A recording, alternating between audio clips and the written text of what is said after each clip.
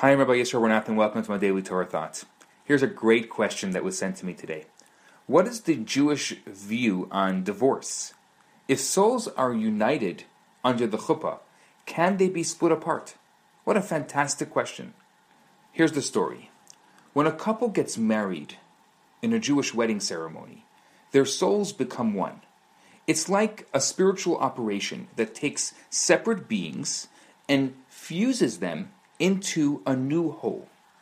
The Jewish divorce ceremony is exactly the reverse of this. It's a spiritual amputation, severing one part of the united soul from the other, creating two separate beings.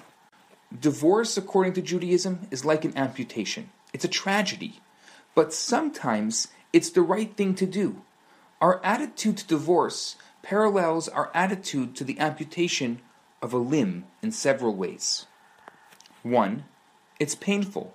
When a limb becomes so diseased that it endangers the rest of the body, the patient is faced with a horrible choice: to face the pain of amputation or risk worse suffering by leaving things as they are.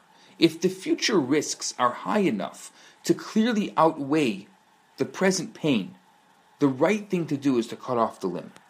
The same with divorce. It's painful for all involved, but it's the right choice when remaining in an unhealthy relationship will only cause more damage, or more suffering, or more heartache.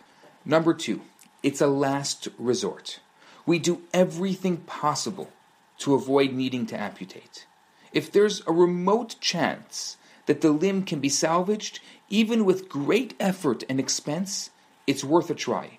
Only after exhausting all other possibilities would we resort to amputation. The same with divorce. It's only considered after counseling, after really working to make sure that we can make the marriage work. We don't just get divorced because it's easy. We use it as a last resort. Number 3, it's not just a plan B. Amputation is not taken lightly. It's not seen as an option if things don't work out. No one would recklessly experiment on their body, saying, "Oh, if anything happens to my limbs, I can always amputate." The same thing is with marriage.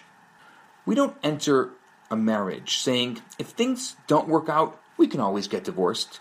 Divorce should not be a factor in the decision of getting married. Marriage is forever. There's no plan B. And then number 4, prevention is better than a cure. Amputees can live happy and fulfilled life. They may be far better off after their operation than before. But if they could live life over again, they wouldn't choose to go down that path a second time. So the same thing is with divorce. Divorce may sometimes lead to happiness, and true love and contentment may come after the dissolution of a relationship. But if we can reach that point without the pain of divorce, surely that would be preferable. Often when a couple splits up, the question is not, why did you get divorced? But rather, why did you ever get married in the first place? In many cases, people are getting divorced for the right reasons and married for the wrong reasons.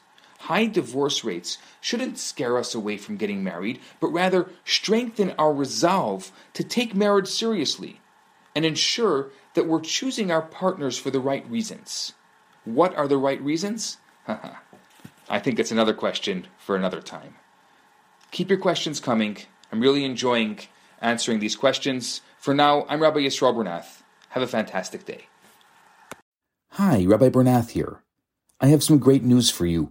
My popular 4-week course, Kabbalah for Everyone, is available right now for free for the next 50 people who download it. All you have to do is go to www.theloverabbi.com, scroll to the bottom of the page, and you're going to see the download button right there. In this course, I talk about the Kabbalistic secrets to relationships, to wealth, to happiness, and balance. This special offer has been dedicated in loving memory of Ellie Dorfman.